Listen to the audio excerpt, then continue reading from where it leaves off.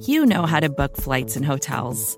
All you're missing is a tool to help you plan that unbelievable travel experience. That's why you need Viator. Book guided tours, excursions, and more in one place. There are over 300,000 travel experiences to choose from, so you can find something for everyone. And Viator offers free cancellation and 24/7 customer support for worry-free travel. Download the Viator app now and use code Viator10 for 10% off your first booking in the app. Find travel experiences for you. Do more with Viator.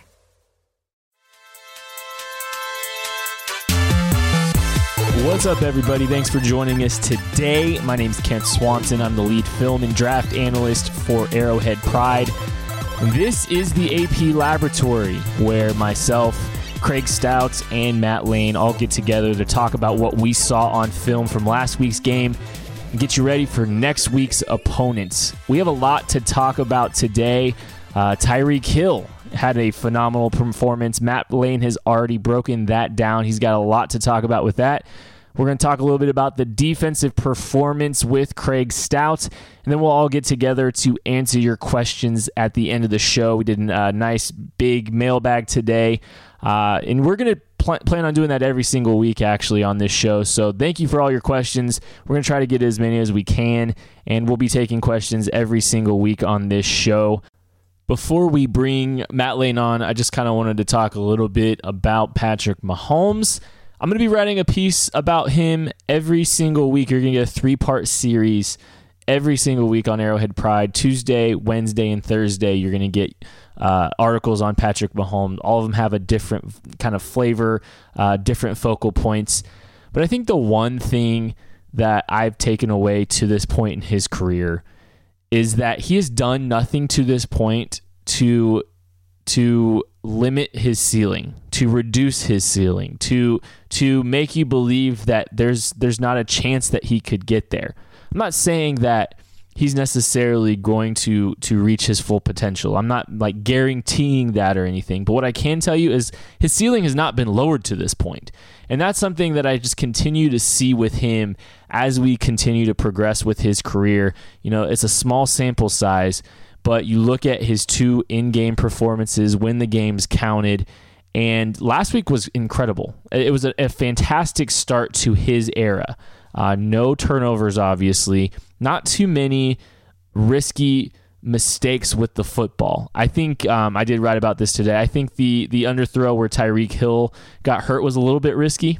I don't love where that ball wound up being placed. It put Tyreek Hill in a compromising situation. And could you imagine if Tyreek Hill had gotten hurt on that play? That wouldn't have been fun. That wouldn't have been a great way to start this season off. I think if Pat had kind of laid that over the top of the safeties and put it into a position where only he could get that ball, I would have liked to see that. But overall, I think he made great decisions. I think he made some of the spectacular plays that we've come to kind of expect from him, which is in and of itself kind of impressive. You think about the 2 quarterbacks taken in the first round along with him. Mitchell Trubisky has done plenty of things that have made you worry that he'll ever reach his potential. And then the same with Deshaun Watson. He got hurt. And there's a lot of really good things that he did with some of the explosive plays that he generated, but he was very reckless with the football. And Patrick Mahomes' touchdown to interception ratio currently in his career is 4-1. Obviously, there is plenty of time for that to change. But I do think overall he's been pretty protective of the football and still been able to work within his abilities to create some explosive plays. And it's been a lot of fun to watch. I think you see how high the ceiling is not only for him but for this offense because of Tyreek Hill and what he's able to provide, with just a slant. The slant that Mahomes delivered to Tyreek Hill and he was able to put on the burners and separate. Matt Lane wrote a great piece about Tyreek Hill today that we'll talk about here in a little bit. But I mean, you see the ceiling. They really didn't get They didn't really get Travis Kelce or Sammy Watkins that much involved with the offense. There's so much potential there, and I can't wait to see what this offense looks like 8 weeks from now. I think Andy Reid has done a phenomenal job of bringing Patrick Mahomes along as we've progressed, as we've gone throughout his stint here. He's done a great job of setting expectations, building a process to develop them. And to Pat's credit, he's done everything he can to meet those expectations. And I think Andy's really done a good job of putting Pat in situations to succeed already. And I think he's finding ways to tweak some looks here and there, change the route depths on some stuff, push the boundaries a little far with some of the concepts that they've ran, and tied them to Pat's abilities. And we continue to see that.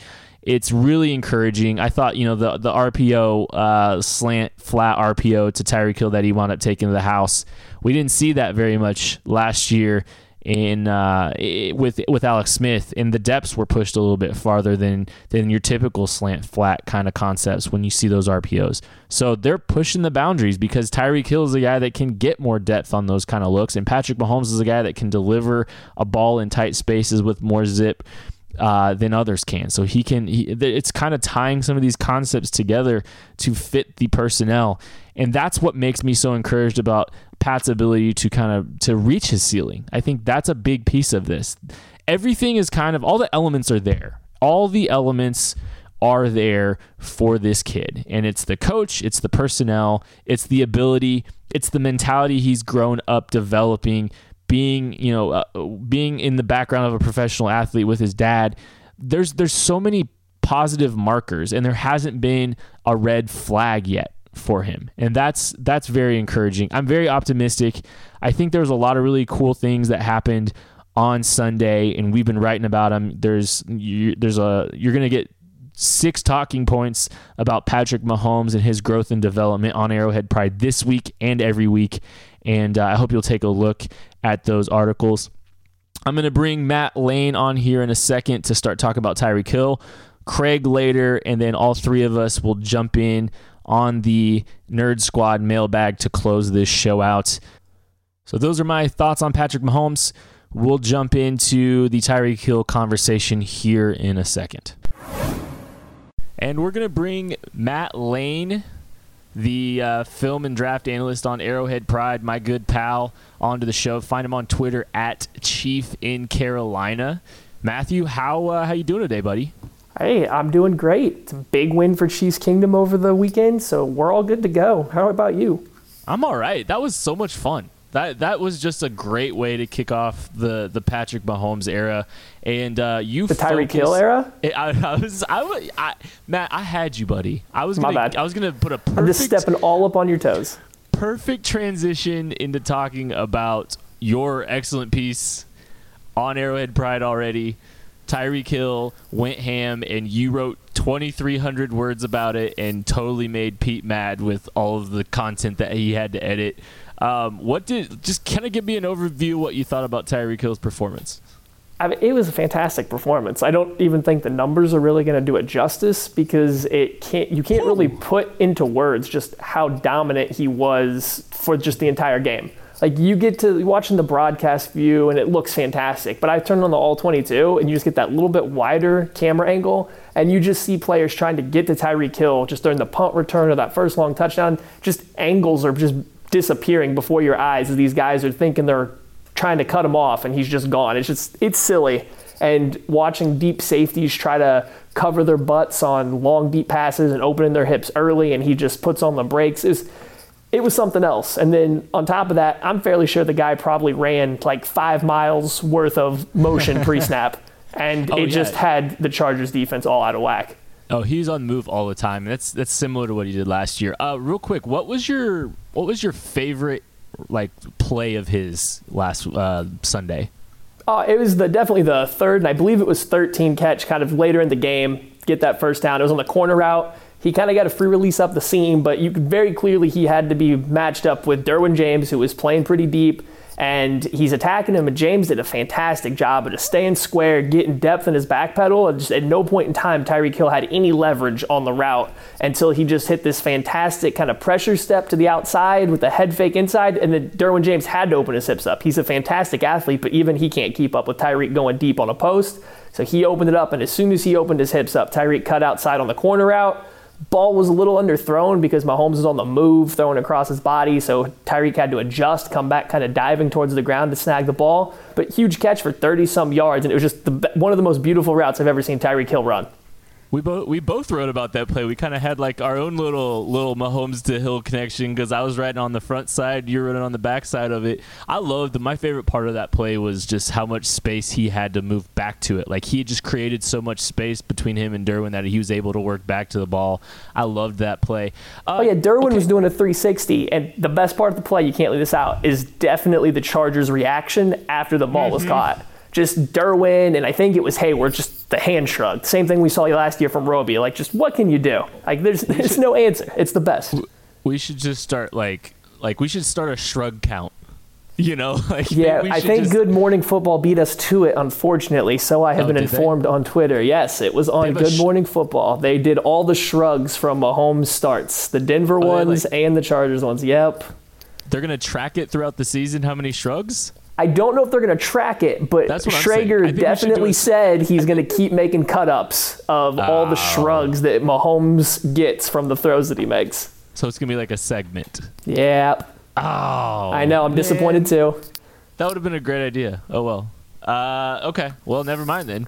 Yeah. Okay. Is Tyreek Hill elite? Just straight up. So I'm about to become public enemy number one in Kansas City, and I urge you to read the article on Arrowhead Pride first because it's all about how you define elite, in my opinion. For elite, you have to be able to make a legitimate case to be the best player at your position.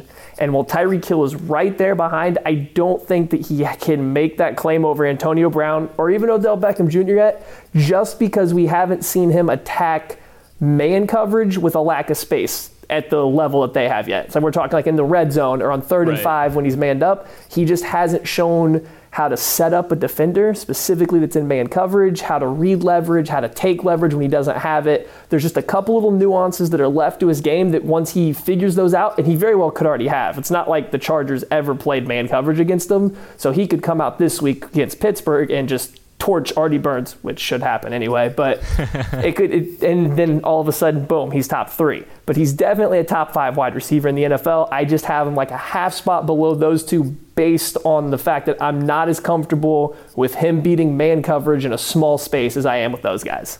So elite-ish. Thing. Yes, we go elite-ish, but like I said, elite, you just got to be able to make a claim to be the best, and he's so close. He's the most dangerous and the most explosive player by far, but just like I said, there's just a little bit left, and I just want to see it. I think it's there. Like I said, that corner route was fantastic. If he can do that on just a short, quick out or some slants in the red zone, like I have no problem with that, but even his slant versus the Chargers was just in a lot of open space. Like he didn't have to leverage and then get back across the face of a defender. So I just want to see that before I go ahead and give it the elite status. I get you. That's fair. So now you've kind of moved on a little bit. You're starting to scout the Steelers defense for a piece you're going to have up. I think it's on Friday, right? It should be on Friday. Yep. Okay, so based on what you've seen to this point, you got a little bit of any thoughts on the Steelers defense to this point? Yeah, we're just starting to get into it, but really, Tyrod Taylor played very poorly against the Steelers. Like, there was open guys all over the field that he just was missing. He was hesitant to throw to, absolutely no anticipation. It was just pretty much typical Taylor things. Very safe with the ball. The Steelers' defense looked good when you're just watching the ball or the quarterback, but when you got to really back it out, there was guys and plays to be made that just simply weren't, and I think if we've seen anything from just 1 week of Chiefs football, they're going to try to make those plays. So there's definitely some yardage to be had there. One thing that concerns me a little bit is going to be our ability to run against them.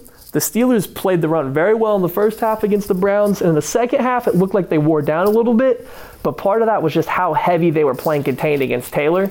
He was taking off any chance he could get, so their edges on running downs were just sitting out in the flats waiting for him to take off rather than trying to attack the run. So I'm not sure this is going to be the game where our running game gets going, but we should find some space through the air, especially because Joe Hayden's hamstring's a little wonky right now, and if Artie Burns is your top corner, like I have no problem thinking that Sammy Watkins, Tyreek Hill, Chris Conley, anybody they put out there can beat Artie Burns or anybody else behind him. I'm here for Patty slinging it across the field. That is Matt Lane. We'll bring him back here in a little bit for a big AP mailbag. Thanks for joining us, bud. Thanks for having me, Kent. Catch you guys later.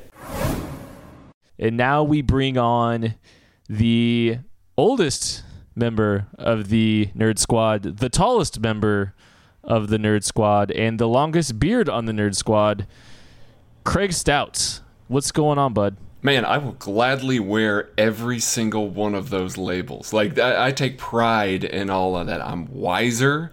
I can see things better than you guys. My beard is amazing. It really is. I take pride in all of that. How you doing, Kent?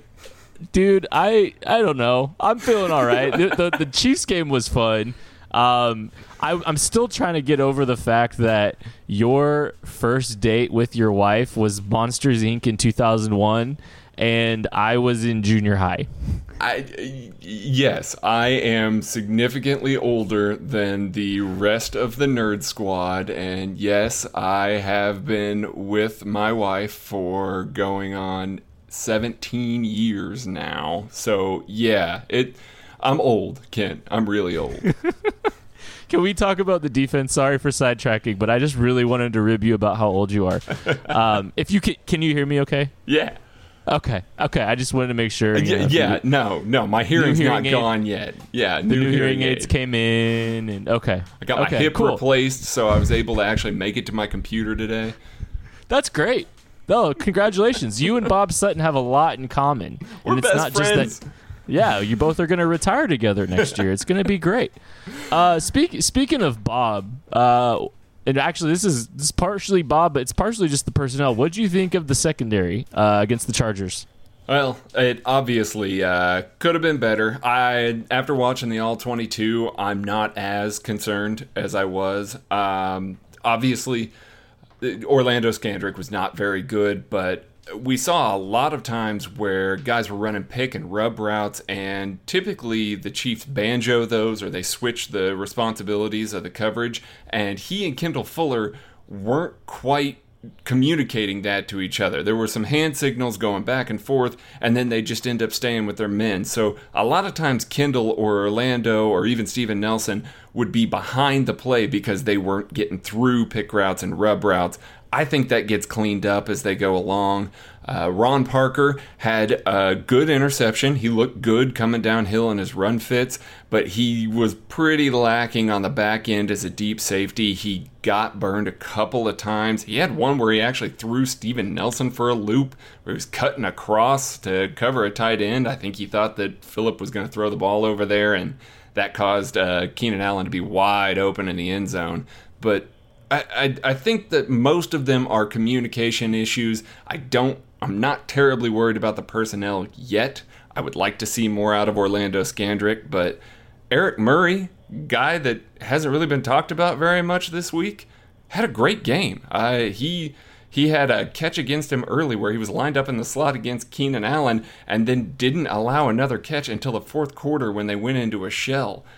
Eric Murray actually looked great, and Kendall needs longer studs on his cleats because he fell down all the time too. So just lots of little things that showed up on the film that weren't on the broadcast that I think do get cleaned up. Maybe not next week, but over the course of the next 3-4 weeks here before we go into the easier stretch of the schedule.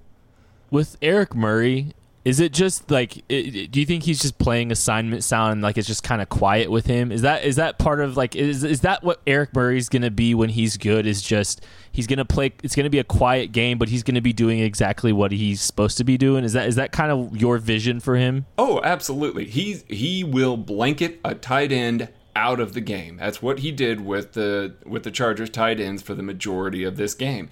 He was sound in his run fits. He came up quite a few times and made plays. If you actually look through his tackle stats, he had a couple tackles for loss. He's just a guy that's going to show up and do his job. I don't think we're going to see a lot of interceptions. I don't think we're going to see a lot of splash plays, but especially on a defense that kind of has some high variance players, typically bad, having a guy that you can count on to go out there and just do his job and do it well is paramount for Bob Sutton's scheme.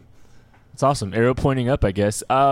So I wanted to talk a little bit about some of the young guys that saw some time on the defensive line in the edges. Derek Nottie, Tano Passanio, Breland Speaks. What did you see from those three guys?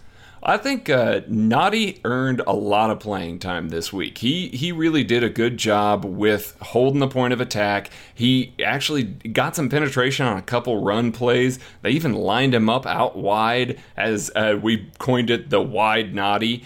And I'm so here for that. I am so here for it too. That's amazing. But he collapsed actually against the guard on one of the plays that he did there, and actually got a pressure on Phillip Rivers. So he's showing up all over the place. I think he earned more snaps. He looked better than Xavier Williams to me this week. We'll see how that works against the Steelers' kind of more robust offensive line. Tanoh Kpassagnon looked great. Tanoh Kpassagnon came in at the end of the game and routinely beat his tackle. He was choke held 3 or 4 times, plays that he would have disrupted the play for Phillip Rivers. I think that he also needs more snaps. He got less than Breeland Speaks, who did not look great, in my opinion. Hey, can we talk about Tanoh real quick?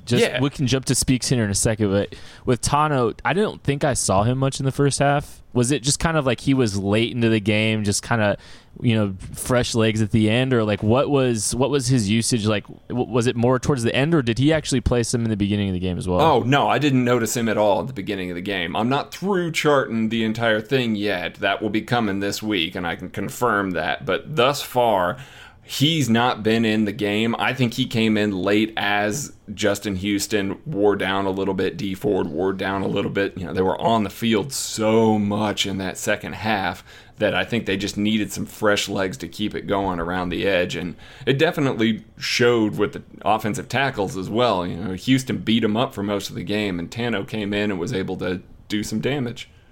So it kind of sounds to me like, from a usage standpoint, when you say Tanoh earned some snaps, you mean like he should be part of the rotation moving forward? Correct. I think that he should be a third guy that's in there. I think that if they want to keep Justin Houston fresh, if they want to keep Dee Ford as effective as they can, I think we should see Tanoh and Dee, Justin and Tanoh together on the field together.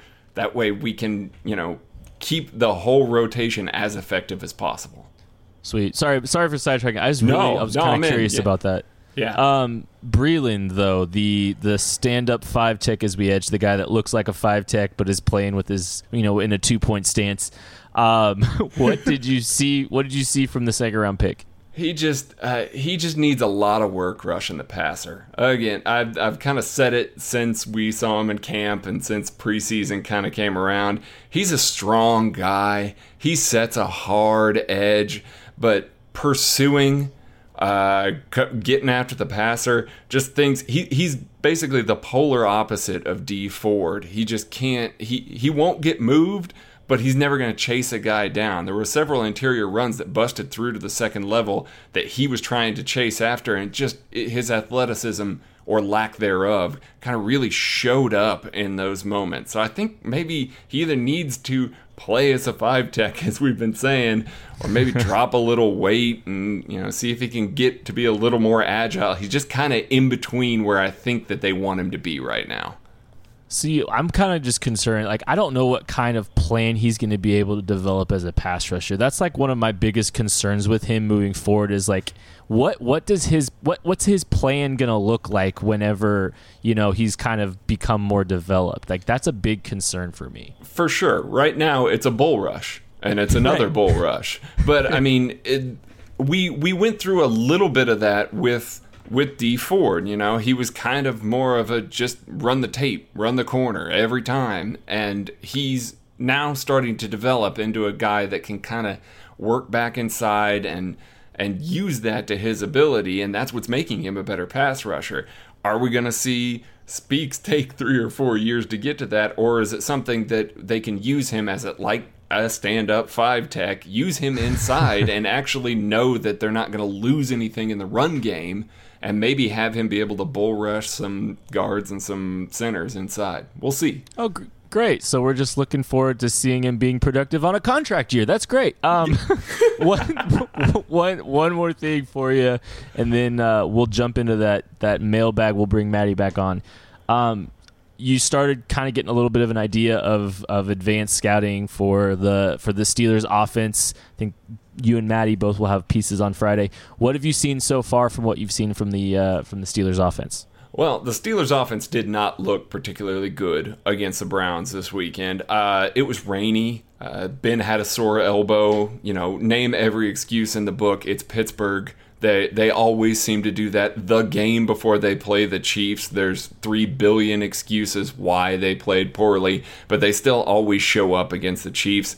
They ran a lot of 22 personnel to keep Cleveland in their base as much as possible. Cleveland struggled a little bit with that. James Conner went off because they tried to stay in their nickel defense as much as possible and flood the secondary with guys to prevent Antonio Brown and Juju Smith-Schuster from going off against them. And Conner was the benefactor of all of that.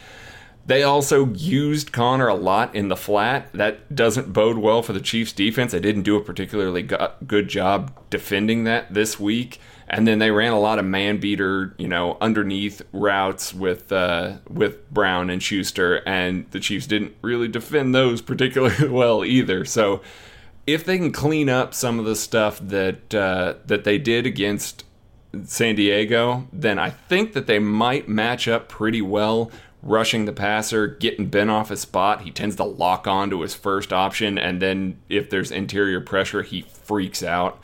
So I think that Chris Jones, if he has another game like he did against San Diego, we'll see some good stuff out of the Chiefs defense, but they've got to clean up some communication on the back end, especially with those outstanding receivers.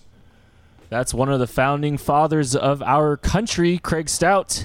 Thanks for appreciate you, buddy. Hey, thanks, Kent. And we've got the whole Nerd Squad back together again for a big mailbag. So many questions this week. Thank you guys so much for everything you asked. There were so many great questions. We had to really whittle it down. I'm going to go back, and I'm sure Craig and Matt will too, to try to answer some of the ones that we don't get to on the show. But let's just jump right into it, fellas. At Kenny Witt the Coke. Wow, I said that really great, didn't I? I'm so glad you have to pronounce everybody's names. I know. He asks, when do y'all think Dorian O'Daniel will take over for the inside linebacker spot in coverage situations? Ragland and Hitchens were bad in zone. So, Matt, what do you think? Well, starters, Ragland and Hitchens were even worse in man-to-man coverage and zone, so that's probably where we got to at least begin the conversation. But, clearly they're working on trying to get somebody else in on third downs in the inside linebacker spot instead of Ragland, at the very least, as you saw Terrence Smith, for whatever reason, trot out there far too many times. So, they're already working on getting another linebacker out there. It's just a matter of who it's going to be. I honestly don't understand how Dorian O'Daniel can be so unready that he could have less of an impact than Terrence Smith had on the defense. He must just run towards the opposite end zone to be that much worse. I honestly don't know. Now Craig's probably watched a little bit more of the defense, so maybe Terrence Smith had some moments that I just didn't see when I was kind of watching through on the offense a little bit more heavily this week. But yeah, I just don't know how O'Daniel can be so far behind that he's healthy enough to play pretty much all the special team snaps, but not really see the field on defense at all. That said, I do hope we see him at some point in time this year. He is by far the best and most athletic inside linebacker we have, and we're clearly going to need it if watching Melvin Gordon and Eckler run around all over our linebackers is a sign of things to come. Yeah, no, definitely the case. I do think that Terrence Smith looked better than Reggie Ragland in his coverage, but Yikes. He wasn't particularly good. Reggie just can't get sideline to sideline. We saw it multiple times this week. Melvin Gordon and Eckler getting to the outside and Reggie just trying to take the right angle and not even getting remotely close to it. So I do think that Terrence Smith is the logical choice to put in there until Dorian O'Daniel's out there. Again, like Matt said, I have no idea why not. He just must not know the calls. But it really kind of puts in perspective, we hated Daniel Sorensen in the box. Daniel Sorensen would be in the box next to Anthony Hitchens in those roles. Daniel Sorensen can get out and get on those running backs. So there was a spot for that third safety. Being hurt and everything like that has really cost the team that ability. Maybe we see Eric Berry do that. Maybe we see Eric Murray a little more in the box if Eric Berry's healthy. But until then, we're just going to have to grit our teeth and get through Terrence Smith, I think. Yeah, Dorian definitely looked pretty slow to process when we were out there in training camp. So I hope he gets caught up to speed because they definitely need his skill set out there. The very handsome Matt Stagner. I don't know if you guys have heard of Matt Stagner. Great guy. He asks, what are they doing with left guard? And given how Mahomes played, does it even matter? Matt? All right, so Cam Irving at left guard was not terrible. I'm not going to say it was good, but it wasn't terrible. He didn't have any just crazy bad plays like we'd seen during the preseason. He also didn't really have any highlights. In the strangest fashion, Irving is still, despite being billed as an athletic player, so much better just man blocking the guy right in front of him and getting a little bit of push. When you have him move laterally and try to block someone's space, he just falls apart, plays weak. It doesn't make any sense. So what they're doing at left guard, I don't know. I think they're probably going to be pretty happy with what they got out of Irving in this game, though. He wasn't facing the most dynamic interior pass rushers. He will against Pittsburgh. But this game, I mean, he got by just fine. There was only really one play I saw where he just couldn't get his hands on a defender, resulted in a batted pass because he just could not keep the defender from getting free and elevating up, knocking the ball down. But if that's the worst play you have from an offensive lineman pretty much all day, then you're probably good. Yeah, but conversely, they couldn't run the ball very well in the interior there, and that's been a problem for years and years with the Chiefs. We seem to have to finesse the ball on short yardage, plays. I mean, we're running the triple option and mesh point magic to try and pick up 2 yards. So I think that there is something there. We will see it this week. Matt hit it. Pittsburgh is going to be the biggest test. If Pittsburgh comes in and they really bowl him over, we actually might see Andrew Wiley in this week if Cam isn't holding his own early. At this point, I kind of want to see Andrew Wiley. And on the back half of that, no, Mahomes is just dealing so much right now, it hasn't mattered all that much. It will eventually, but it didn't matter this week. So with the run game, I just wanted to jump back in real quick. With the run game part running up the middle, it wasn't even just Cam Irving though that was the issue. Morse was missing a couple blocks. Right. LDT wasn't getting a great push. Like, it was just everybody. And I think the issue is the Chiefs are still just so insistent on running outside zone anytime they need yardage. Like in the preseason, we saw a couple mix-ups with some powers out of the spread formation, a couple traps, and all of a sudden in this game again, it was just outside zone, and maybe sprinkle in an inside zone every now and then. But unless we were running a RPO, really, we weren't getting, or a little bit of Tyreek Hill in motion, we weren't getting any room to run whatsoever. It's just that same old tired run philosophy that we've had for years now that everybody's kind of seemed to pick up on. I wonder if part of that's personnel decisions too, though. Like, I mean, they haven't spent a lot of money on the left guard position since Andy Reid's been here, and just the interior line until Laurent Duvernay-Tardif, they really hadn't put a ton of assets into it. I don't know. Maybe that's just where Andy Reid tries to get away with some cost savings inside. I don't know. Yeah, and that's a good spot to do it. I mean, offensive guard is a position that you don't have to have someone great at. I just think that if you're going to keep running the same run over and over again, as much as the Chiefs did in that game, you got to get a little bit more execution out of it since you're not going to out-scheme anybody with it. For sure. And you got to have a little more than a rotating door at that position from season to season. That's true. That too. Edgar Wharton asks, if D Ford has a big year, 10-plus sacks, do you trust to pay him with a long-term contract? The reason, you guys know why I asked this question, because it has been like a conversation in our message thread for like the last couple of days. Craig, kick us off. No. Listen, D had a great game on Sunday, one of his best so far in a Chiefs uniform. He showed a good inside move. He's known as this guy who's just a speed guy to the outside, so he showed a good inside move. He mixed it up some. But I just think that I don't trust paying guys in a contract year. They have Justin Houston locked up for a large amount of money. If D goes out and has 10 sacks, it's going to be another huge chunk of change that you're pouring into just 2 guys there on your defense, and you're paying Eric Berry a lot of money too. There's potentially a lot of holes this next offseason, so I think I just let him walk and take the compensatory pick. So in our chat, I'm the D Ford guy. I'm the guy that's on the other side of everybody else, and it's fine. So for this particular question, if I were the Chiefs, if D Ford has 10 plus sacks, I think that means that the defense played pretty well because Chris Jones is still going to be great. Justin Houston is still very solid. You're going to get pass rush elsewhere. So if D Ford has 10 plus sacks, the defense is going to play pretty good. That means Bob Sutton is most definitely coming back next year, and I still don't think, even with a great year, D Ford is the best fit for Sutton's defensive system. Talked about it a little bit. D Ford needs to have the choices taken out of his head. Just let him line up, get him out wide, let him attack the quarterback, and if the running back happens to get in his way in the process, that's great. If not, I don't care. Keep going for the quarterback. Wide 9, rush the passer, use that speed, use his counters that he showed. Even going back to Auburn, they were there. He just couldn't pull them off as much in the NFL due to lack of play strength or whatever it is. So if I'm another team that sees D Ford have a great year, then I might consider it. If I'm the Chiefs with this particular defensive system, I just don't think I see the fit that makes him an every down player that's going to be worth that size of contract that he's going to get. I'm all in on the compensatory pick. You guys already know that. Compensatory pick. That's exactly right. I don't draft an old guy. You can't draft a 28-year-old with him with that pick. I don't know. I don't trust D Ford completely. He's been so up and down.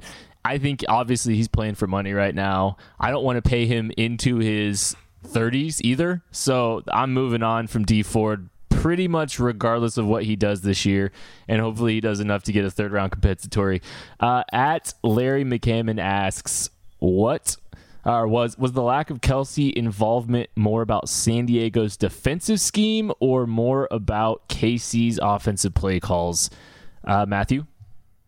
So I was actually interested in this going back because Kelce did end up with 6 targets, but if you kind of think back to the game, they weren't really great targets. Only one of them seemed to be really downfield.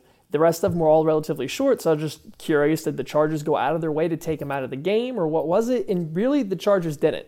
It was more of the Chiefs' play calling this week just didn't seem to feature Travis Kelce. He ran a ton of clear-out routes, a ton of little routes into the flats just to occupy defenders. He just didn't seem to have a huge part of the game plan outside of a few plays. Like we have the Sherman wheel route, and he had run the opposite way on Tyreek Hill's deep kind of crossing route where he made the spectacular catch before falling on his head. Thank God he was okay after that. But outside a couple of those plays, like he really was just kind of running as a decoy almost. So it was almost as if Reed kind of went into the game knowing how good he is and how much teams pay attention to him, that they're just going to kind of let him take up space. They must have seen something that let them know that Tyreek Hill was going to go off because he was the guy that was the first read far more often and the guy that was getting downfield into the big open spots against the Chargers defense. And even with that, the Chargers were having to key off of Travis Kelce. Even if he's not part of your game plan, you don't get to just kind of put him off to the side and say, we're going to focus on somebody else. He's still the key that keeps everything going. So I do think that they were able to Tyreek had a day, so you just keep throwing it his way. We'll just come back another day, hit Kelce with it. I think everything's fine. Not worried about Kelce at all. I think he'll actually eat against Pittsburgh. And I totally agree with all of that. Travis Kelce, he's a steady presence. He's super dynamic for what he is. Part of me also wonders if they just knew that the Tyreek to Patrick Mahomes connection was going to be just something so unique and dynamic that they haven't shown at all. Kelce can go out there and be isolated as a Y on the backside of a formation, and you know what he's going to do. But the Tyreek Patrick Mahomes connection was just a little bit different. They were a little bit more explosive and aggressive, and that was something that hadn't really been a ton on tape too. What do you think about that? Yeah, I agree with that. And to Craig's point too, before I jump in, Kelce definitely was never wide open. At no point in time was he ever just even getting a free release off the line of scrimmage like you saw Tyreek Hill getting all the time. Somebody was always picking him up. He just seemed to be kind of playing into it and just bodying up against the linebacker before trying to cut out towards the sideline and just take up some space. And I do think there's part of it. Patrick Mahomes has never played with Tyreek Hill. Tyreek Hill's never played with Patrick Mahomes.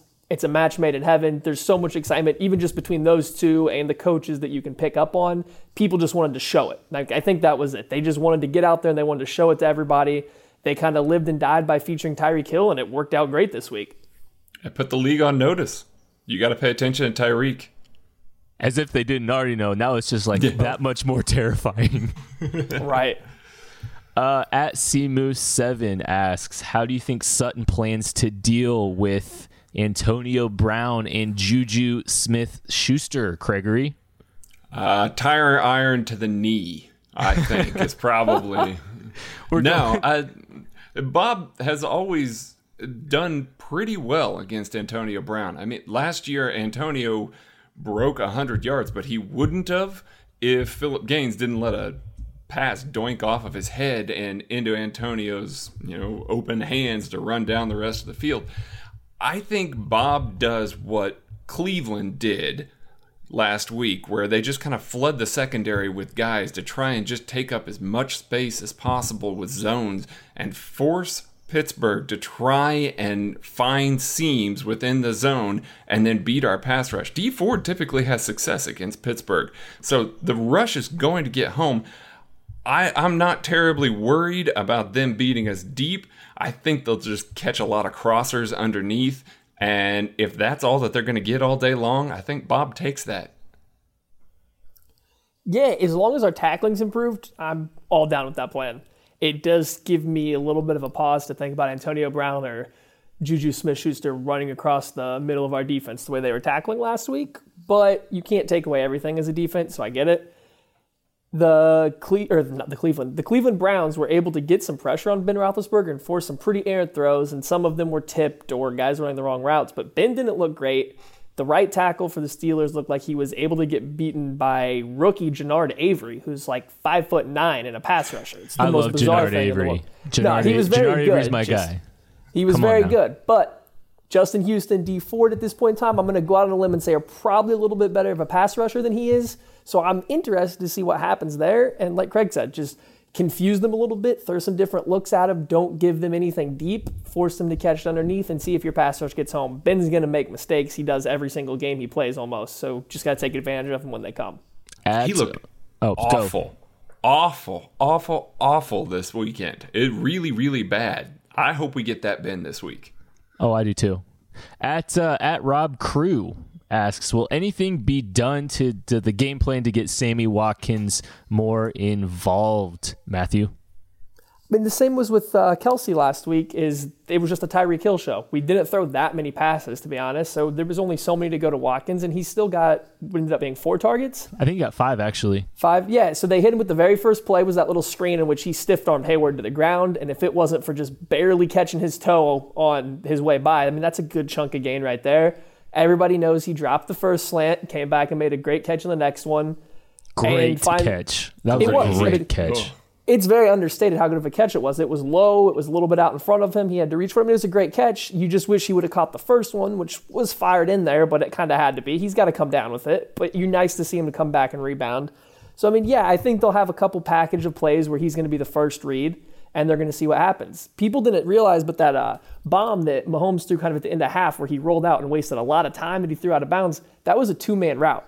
Hill kind of ran a little bit of a post back into a corner once Mahomes started rolling out to his side, and Watkins was the only other person out in the route, and he ran a 9 route on the other side. I don't know if we anticipated saying cover 1, cover 3, something else, and just not the cover 2 we got, and we were just planning on attacking the one-on-one matchup, but it sure looked like Watkins was going to be the target if he wasn't pretty much bracketed all the way down the field. So they had some plays drawn up for him. They just didn't really get into rhythm doing it because Tyreek Hill was doing everything for the Chiefs that you could ever want. I mean, it's really hard to feature a second wide receiver when your first one goes for 170 yards and has 3 touchdowns and everybody looks poor in comparison. Yeah, the drop isn't great. That's becoming a thing now that we saw in the preseason and a little bit in camp. He needs to get a little bit more integrated, but I'm not worried. I think he's going to be just fine. I think there's going to be several games this year that defenses are going to try and shift, and he's going to get the favorable matchup all day long. And because they've already shown that they have a willingness to target him, and they'll target him often, I think we're going to see him bust a couple games open. Oh, I totally agree. There's going to be a stretch where he goes on a tear. I do think, this is my prediction, I think Sam Watkins gets a touchdown against Pittsburgh this week. At well, I'm going for sorry. it. No, you're good, homie. At Jayhawk1108. Scheme adjustments from last year's passing D to this year's? All corners pressing, ? Gregory? Yeah, they were pressing. The times that they weren't pressing, the Chiefs were up huge, or it was an obvious down and distance where pressing didn't make sense, like a 3rd and 14 where they just wanted to play the sticks. But for the most part, they pressed, and they pressed across the board. Even Eric Murray got up there. We were pressing tight ends. We're pressing all 3 receivers, and that allowed Bob to kind of roll with some unique formations where he had both defensive linemen. Derek Nottie played a wide 9 this week. Yes. What do you call that? Derek, it was the wide Nottie. Yeah. Yes. Yeah. But he and Alan Bailey, or Chris Jones and Alan Bailey, or even Jarvis Jenkins out there with 3 standing linebackers in the interior and then another linebacker on the edge. And the offensive line had to account for all of that. And Phillip Rivers couldn't throw hot routes because they were pressing. It really confused the San Diego offensive line. It didn't result in a ton of sacks, but it did result in lots of pressures, and the press worked. Steven Nelson was good. Kendall Fuller was good. Scandrick needed work, but they were pressing. The scheme was press. Matt? Yeah, I mean, that's kind of what I saw. We seem to throw a little bit more press out there, which is fantastic, and it's something that Bob's done in the past, so it shouldn't come as too much of a surprise. I mean, as long as our corners are getting their presses in, they all kind of have relatively quick feet to stay in phase once they do finally get a receiver off of them. So I like the concept. You just kind of got to clean up a little bit of the technique, looking mostly at Scandrick on that one, just making sure you don't get beat so cleanly right off the line of scrimmage if you're going to only have a single high safety behind you. That's the only thing to really look out for there. Good stuff, guys. Sure. Good stuff, guys. I kind of agree with both of you. And I think the best versions of the Bob Sutton defenses have been the ones that have been more primarily pressed. So I'm kind of excited to see that back. Last question. At Kyle Sterling asks, our run defense missed some plays. Who's to blame? Bob Sutton, the linebackers, edge guys, whoomst. Craig? You know, they started great. The nickel run D actually looked fantastic. The Chargers couldn't get anything going interior, and so they actually were running some jet sweeps and some end arounds and stuff like that to try and stretch the defense a little more. That found some success, as we already kind of covered earlier. The inside linebackers just weren't able to get out to the edges successfully to make stops. As the game went along, the defense got really worn down. I mean, we saw the guy's hands on hips, and we heard Braun Parker had an IV at one point in the game. I mean, I think they just got worn down. My son got run over by Austin Eckler, a 3rd down back, my son Reggie Ragland. So that's not something that we're typically going to see as the season goes along. I think it was more of a conditioning issue, but I think it's still good, especially out of the nickel. Matt, did you see the same thing?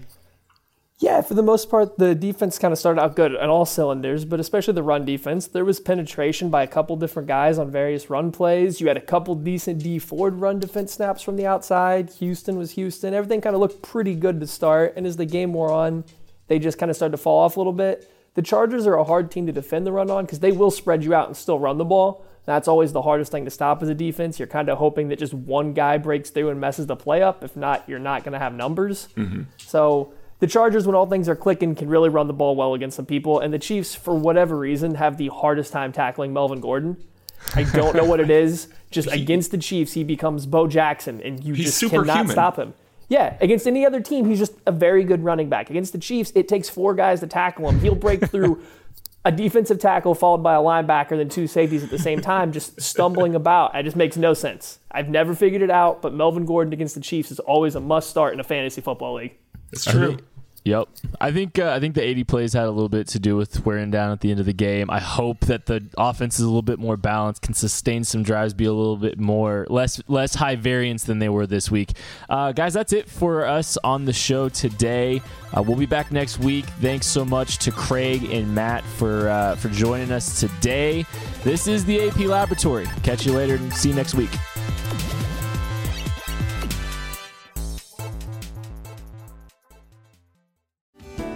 Hello, I'm Spencer Hall from SB Nation, and I want to tell you about my new show, It Seemed Smart. It Seems Smart is a show about people doing things that, for some reason or another, seem smart at the time. Those things might include doing a little cocaine and driving a bike up a mountain. Or, I don't know, maybe racing 100 miles per hour across the country in the middle of the night with no one's permission. Or even stealing a bat from an umpire's room in a Major League Baseball park. Check it out, and if you like it, tell a friend. I'm Spencer Hall. Don't do anything smart.